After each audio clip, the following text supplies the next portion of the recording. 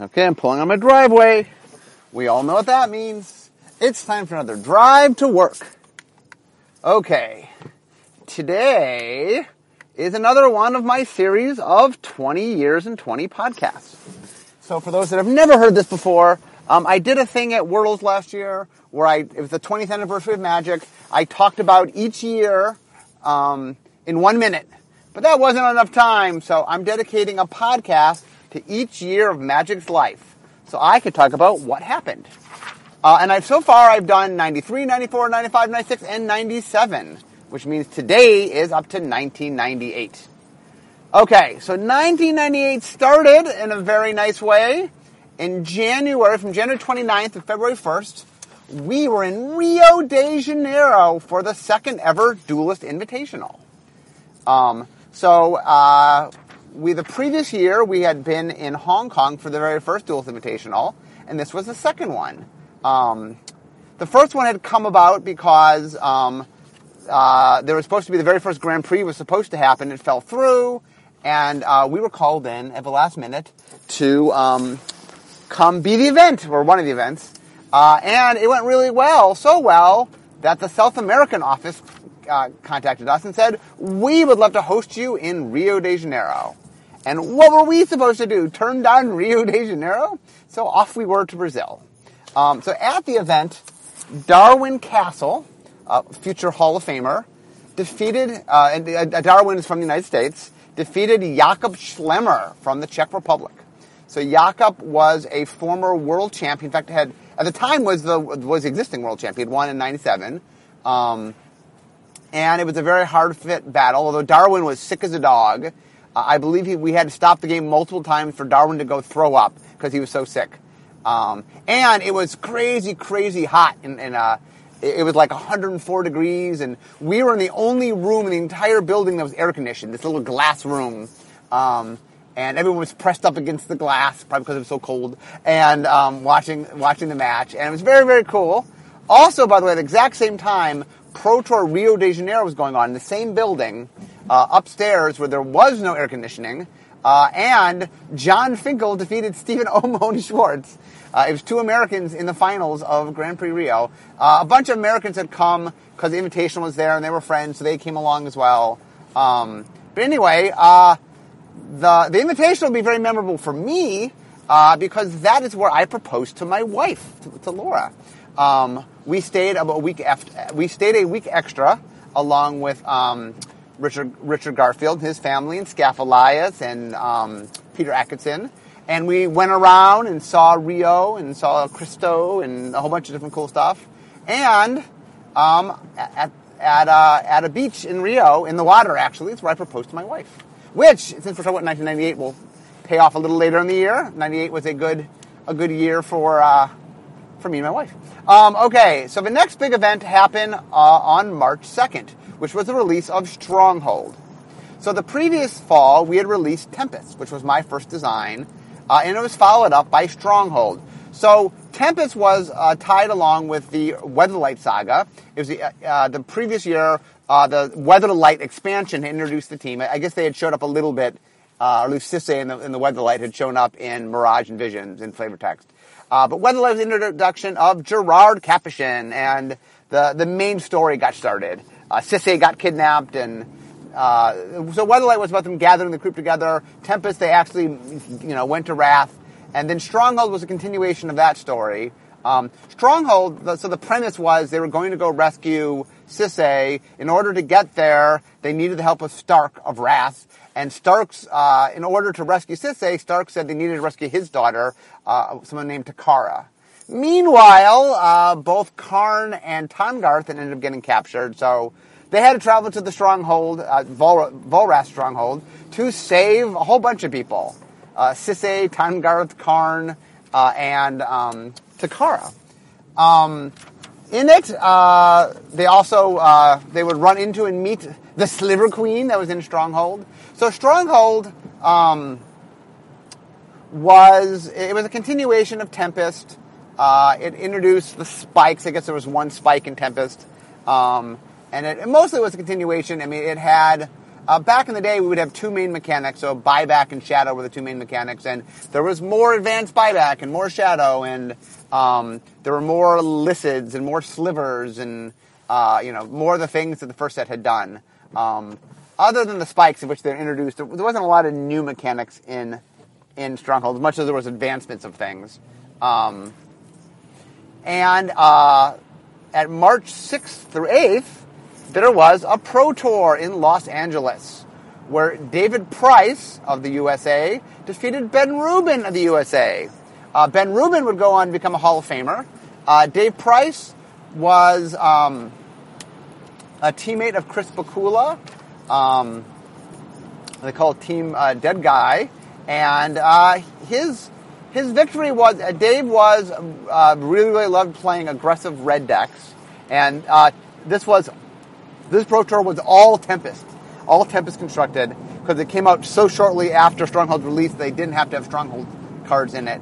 And because they weren't legal yet, that's how it worked back then. But anyway, it was a very exciting final. I think Chris Bakula did commentary for the very first time, which was exciting because his good friend had won the Pro Tour. So he gave very exciting coverage. And I think that was the second time we were on the boat. The previous year, I talked about when Tommy Hovey defeated David Mills, and there was a riot. And in fact, that was the third time. First time was Hammer Rainier beating Tom Gavin. Then was Tommy Hovey defeating David Mills. Third time, Dave Price defeating Ben Rubin. This was the first event that Ben Rubin showed up at. You'll see later in the year, Ben would have another really good finish to put himself on the map. But anyway, it was a very dramatic and exciting Pro Tour. Then in April 17th to the 19th was the next Pro Tour in New York City. So this one was won by a player you might have heard of named John Finkel. So John Finkel defeated Dominic Krapicits. For those, by the way, a little trivia for you, the name Dominic Krapicits, if you've ever played the game Wits and Wagers, that was designed by Dominic Krapicits. He went into game design, and Wits and Wagers is his baby. If you've ever played it, he was defeated by John Finkel.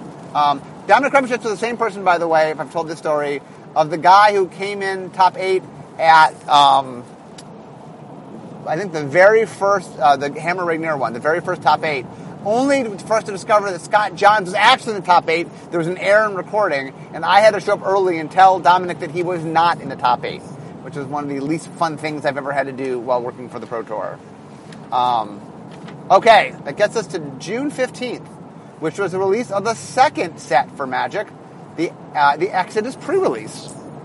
The Exodus release.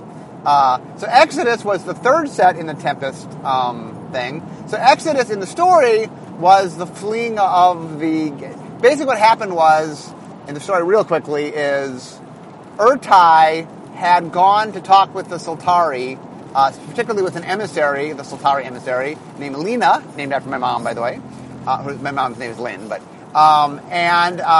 he opened the portal, and the only way for them to get off Wrath was to go through this portal, because it was an erratic portal. There was a whole bunch of... This is where I was very involved with the Red Alert Saga, but Exodus is where I kind of was let go, and things started to deviate from the original story that Michael and I had pitched long ago. But in it, basically, the team had to escape, and they had to get through the portal.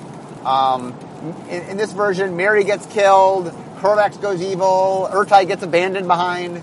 So things don't go so well for the Weatherlake crew. But they do escape to Mercadia, which we would learn about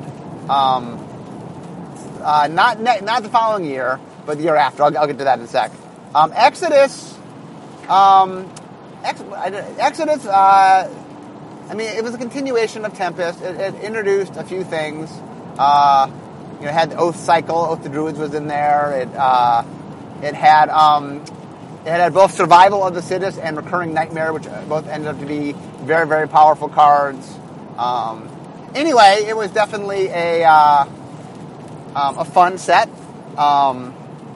And on the same month, 2 Magic expansions got released in the same month. How often does that happen? The other one was called Portal Second Age. So let me explain what Portal Second Age was. So in 1996, I believe, we released Portal. So what Portal was is we were trying to teach people, or was it 97, 96 or 97 was Portal. We were trying to teach people how to play Magic. We tried a bunch of different things. So Portal was our attempt at saying, okay, we'll release a product that's like Magic but a little simpler. And so it only had sorceries and creatures and land. It didn't have instants or enchantments or artifacts. And the idea was it was meant to be a much simpler version of Magic. So Portal Second Age, we had gotten in a creative team to do the Tempest Saga, and we decided that we would give a creative treatment to Portal. The first Portal was very kind of generic. And so what happened for the second Portal is the same creative team that had created Wrath and done all that work made a world for Portal. It is the only time, really, that we used guns. Portal Second Age is kind of famous for having, they were very muskety kind of guns, but it's the one time in Magic that we had guns as a key part of the IP. Something we haven't returned back to, I'm happy to say. I'm not a big fan of guns in Magic. Guns don't feel super fantasy to me. I like my fantasy to stay more fantasy. And I think in Magic, the weapons in Magic is the Magic. I'm not a huge fan of, I don't mind a sword. That's pretty fantasy. But anyway, so Portal Second Age came out, and it had a completely different look to it and had a world that was self-contained. It didn't do particularly well. It didn't do, Portal kind of didn't do well. Portal Second Age didn't do too well. Portal Three Kingdoms would come out the following year. That had a little better success, but it was a very different market. Okay. Next up was, in August, we had the World Championship. So the World Championship was held in Seattle. The previous year it had been at the Tournament Center, Wizards of the Coast Tournament Center. This year it was held very, very close by at the University of Washington. So it was in the U District, it was nearby, but it was, to get a little more space, we were in the U District. I think the finals were shot at the, I do think the finals were held. I think they were held, anyway. Nonetheless, it was held, most of it was held at the University of Washington. And that season, by the way, the 97-98 season was a very, very dominant season for the U.S. In fact, every single Pro Tour, Pro Tour Chicago was won by Randy Buehler. Pro Tour Mites was won by Matt Place. Pro Tour LA was won by David Price. Pro Tour New York was won by John Finkel. The Worlds that year was run by a guy named Brian Selden from the U.S. who defeated Ben Rubin. So Ben Rubin had 2 top 2s in one season. Anyway, in fact, the top 8 of that Worlds had one non-American in it, which was Raphael Levy of France, was the only non-American in that top 8. That top 8 included John Finkel. Ben Rubin obviously was in it. Chris Pikula was in it. It was a real chock-full top 8. In fact, when we talk about high-profile top 8s, it's one of the ones they always talk about. I think Scott Johns was in that. Alan Comer might have been in that. It was a very, very high-octane top 8. In fact, one of the funny trivias about that is Chris Pikula was in it in the quarterfinals and lost, and then in the semifinals started doing coverage. So I think that's the only time where the person who did coverage had been in the top 8 and then later did coverage. My sister got married, so I actually was at the beginning. I was there for, I think, Tuesday, Wednesday, and then came back for Saturday, or Sunday. I was back for Sunday. So I must have been there for, my sister got married, and so I had to fly back. So I was there for the beginning of Worlds, flew back to my sister's wedding, and made it back to the end of Worlds to do the coverage. One of my crazier weekends. And Brian Selden would go on to have some other success. He had some other top 8s. He actually was very good. And he defeated Ben Rubin, who would obviously go on to be a Hall of Famer. Also released in August, or also to happen in August, was the release of a set very near and dear to my heart, Unglued. So for those that do not know what Unglued is, so I was approached by Bill Rose and Joel Mick, and they came up with an idea of a silver-bordered Magic set. The idea was a Magic set that wasn't legal in tournaments and would have a different border to designate that it wasn't tournament legal. And their idea was I could do whatever I wanted. It could do cards we couldn't make in normal black-bordered Magic. I was given that assignment. I ended up deciding that it should have a humorous bent and added a parody element to it. And then really went to town, and I was very happy. Unglued is one of my proudest accomplishments as a designer. It really was a special thing. It was all over the board. I mean, it had BFM, which was a card so big, and $99.99 that it required 2 cards to be able to get it in play, and it broke borders and cards, knocked from one card to the other, or just all sorts of crazy creatures eating their own flavor text, and just a lot of nutty things. I had a lot of fun with it, and it turned out to be really good. In fact, the pre-release was held at Gen Con that year. At Gen Con in August, I went there, and I dressed as a chicken. The real quick version of this story is we were brainstorming about what to do at the pre-release, and we were brainstorming, so there's a chicken theme in the set. And so during a brainstorm, I said, I could head judge dressed as a chicken, and you could hear the screeching of the brake, and as they stopped brainstorming and go, dressed as a chicken. Okay, we'll do that. And the brainstorming then turned into Mark dressing as a chicken. Which I did. I actually got sick. I breathed in, there was a lot of dust, I guess, in the costume, and I breathed it in, and I ended up getting some sort of bronchial problem. I actually, one of the few times I had laryngitis because I had some sort of lung issue from all the, but I did run the tournament, and it went smoothly. I didn't get sick till later. But it was a hoot. By the way, when I say the pre-release, there was one pre-release for Unglued. It was at Gen Con. That was the only pre-release. We ran a whole bunch of flights. I think we ran 6 or 8 flights. But it was a lot of fun. I definitely ran it a little different than a normal pre-release.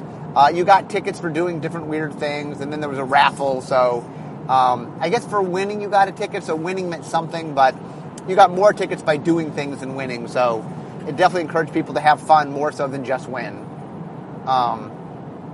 Okay, and then September of that month, September 5th to the 6th, was Grand Prix Boston. I only brought it's the only Grand Prix I'm bringing up, only because it was a pretty exciting one, in which the finals were between John Finkel, who defeated Randy Buehler, who at the time, those would be the number 1 and number 2 pro players of the year. And so it was pretty exciting. The follow-up, the next, later that month, September 25th to the 27th, in PT Chicago. So we've had a bunch of Pro Tour Chicagos. But this one, Dirk Babarowski of Germany defeated Casey McCarroll of the USA. So Casey would go on, I think, the next year to win a Pro Tour. Dirk would go on to win 2 more Pro Tours, although both times as a team member of Phoenix Foundation. So Dirk is, Kai Buda has won 7 Pro Tours, and only 2 people have ever won 3 Pro Tours, Dirk Babarowski and John Finkel. Now, John won 3 individual Pro Tours, Dirk won 1 individual and 2 team, but nonetheless, Dirk Babarowski would later get inducted into the Hall of Fame, and he is considered one of the greats. If not for Kai Buda, he would probably be the greatest German player to ever play. And if you ask Kai Buda, I think he would say he is the greatest player to ever play. I know Kai is a huge, huge fan of Dirk Babarowski. He thinks he's underrated. He's in the Hall of Fame. He's won more Pro Tours than almost anybody else, and Kai is claiming to me he thinks Dirk Babarowski is underrated as a pro player. Okay, and October 12th was the release of Urza's Saga.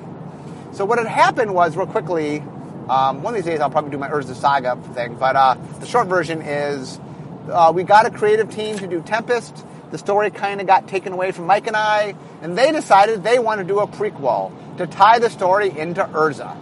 Because in our version of the story, Urza was only tangentially involved, and they ended up making him very involved. And so they decided it was time for a prequel, and we were going to go back and learn about Urza and his adventure, his saga, if you will. So what happened was, design-wise, we had designed an enchantment set. It was not designed with Urza in mind. And then after the fact, we were told we were going back, and it was a prequel, and we were going to go back in time. And so the problem was Urza was an artificer, they decided to call this block the Artifact Cycle because it tied to Urza, which was very confusing since the set really wasn't about artifacts, it was about enchantments. But we had a bunch of broken artifacts, and anyway, no one remembers it was about enchantments. So Urza Saga, for those that don't know their history, was one of, if not the most broken things in all of Magic. It was broken, to use an R&D terminology. Basically what happened was, it was the same people who had developed all the Magic sets at the time, me and Bill Rose and Mike Elliott and William Jokic and Henry Stern. And we were really overrun with things. Bill, I know, was doing Portal stuff, and I was doing Unglued, and I think Henry was working on Portal Three Kingdoms, and we were all kind of like, there was not a lot of us, and we were being torn in we were being pulled in a lot of different directions. And so the set did not get the attention it needed. It ended up being very broken. I talk about how there's the three legs of combo. One is engines, one is card drawing, and one is fast mana. And this set had all of them in abundance. And so it was probably the most broken environment we've ever had. I mean, there'll be some other times. There was the Necro Summer of 96. There was Combo Winter, which was this one. And there was it didn't have a name, I guess, but the Mirrodin, the year of Mirrodin and the Infinity Madness. Those were the three kind of craziest times for Magic. I think this was the worst, the most broken, where the things were the craziest, so the Mirrodin gave it a run for the money. Urza Saga was popular, and that was powerful, but it was broken. So it was, we started doing, I guess we didn't start doing pre-release. Pre-release is the previous year. But Urza Saga was used at the last Pro Tour of the year, Pro Tour Rome. And at Pro Tour Rome, it was won by Tomi Hovi of Finland, who had previously, so that was the first person to ever win 2 Pro Tours. Now, as far as Tomi was concerned, he never felt he won the first Pro Tour, because David Mills was disqualified. So Tomi was really, really happy when he won, because he felt like he finally won a Pro Tour, even though technically it was the second Pro Tour. Pro Tour Rome was very quirky. It was run by the European offices. A bunch of us in the U.S. showed up more to advise, but we were actually not running the event. We were there in an advisory capacity. And it was a crazy Pro Tour, mostly because it used Urza Saga. The joke of the Pro Tour was, and Urza Saga in general, was there was early game, which was mulliganing, and then there was mid-game, that was turn 1. I'm sorry, early game was shuffling, mid-game was mulliganing, and then late game was turn 1. A lot of decks could win on turn 1 or turn 2. And so it was a crazy, crazy fast environment. The Pro Tour, I forget the format of the Pro Tour, but it was probably the most powerful format the Pro Tour's ever had. And I think it was either extended or standard, but it was just blisteringly fast. Things like Tolarian Academy, and there were so many broken things there. Okay. Also in November, Anthologies came out. So Anthologies was a box set. It had 2 60-card decks, I think a green-white deck and a black-red deck, and it was meant to celebrate the 5th anniversary of Magic. Magic had come out in 1993, and this was 1998. So to celebrate the 5th anniversary, we released a box set. It was meant for the holidays. It came with a box so that you could keep your cards in it. And it was 2 60-card pre-constructed decks. And it had cards from every set from Alpha all the way through Urza's Saga, which was the most recent thing. And it had, I think it's kind of, probably the biggest thing that Anthologies goes down in the record books for was it had a bunch of, it was white bordered and had a bunch of mistakes in it. And so there are a bunch of cards from Anthologies that are pretty rare. I know we messed up. We messed up on on Semite Healer, maybe on a Mesa Pegasus. We messed up on a bunch. Somehow they were mostly white cards, but in which we wrote the wrong thing. And the funny thing is, the cards looked a lot like 5th edition cards, which came out in 1997, because they were white bordered and they were templated very similarly. In fact, I think the only way to tell them apart might be the copyright, because for the first time in 1998, before that we would just list the year it was produced. And then we would list 1993 through the years produced. So, the copyrights for Anthologies, if I remember correctly, was 1993 through 1998. But the only way to tell that you have an Anthologies version of a card, if it's not misprinted, there's some misprints, is to look for the copyright date. But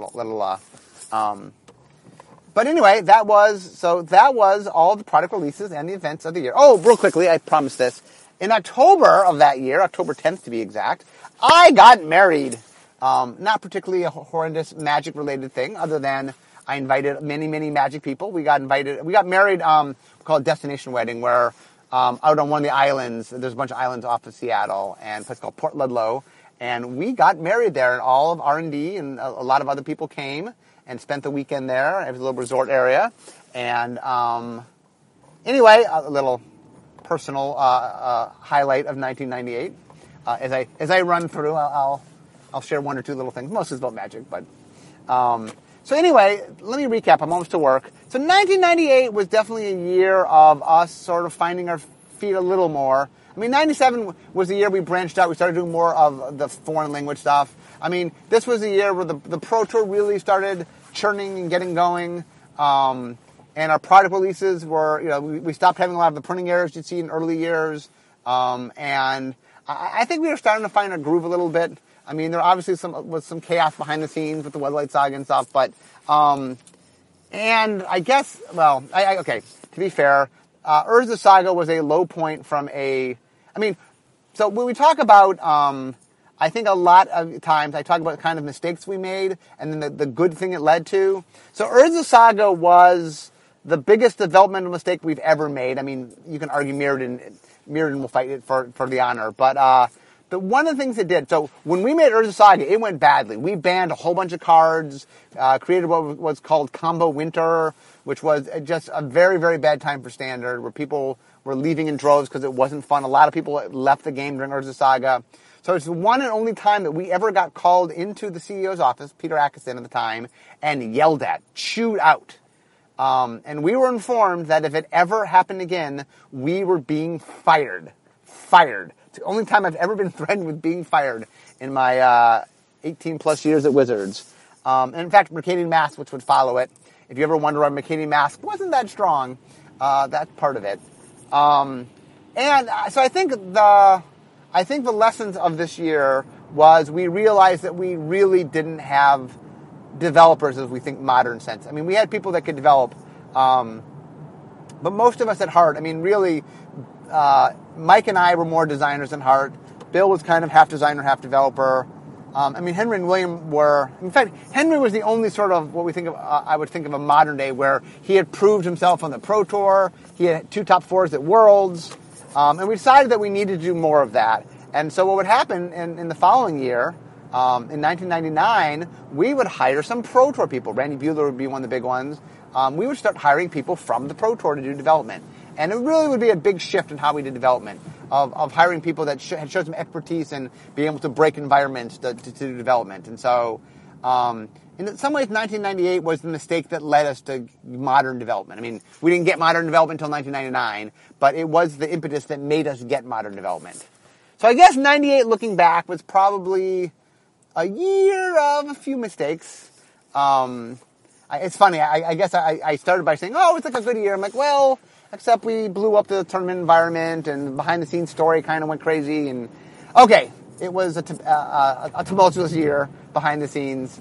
And we had some fun sets and fun Pro Tours and things were slowly coming together. But we were finding our feet. And while we weren't misprinting things, well, other than anthologies, we had our share of things to learn. And so 98 was definitely a growing pains year. But anyway, I'm now at work. And so that, my friends, was 1998. So I hope you guys enjoyed hearing about it, because I do love talking about history. But even more, I love making magic. I messed that up. As much as I like talking about magic, even more, I like making magic. I'm working on this. I'm trying to get this. See, I had the intro all down. I've been doing it for 100 times, but I'm working on this. I'll get this closing one eventually. But anyway, it's fun talking to you guys about the year 1998. Anyway, it's time for me to go make magic cards. So thank you very much for joining me, and I'll talk to you next time. Bye-bye.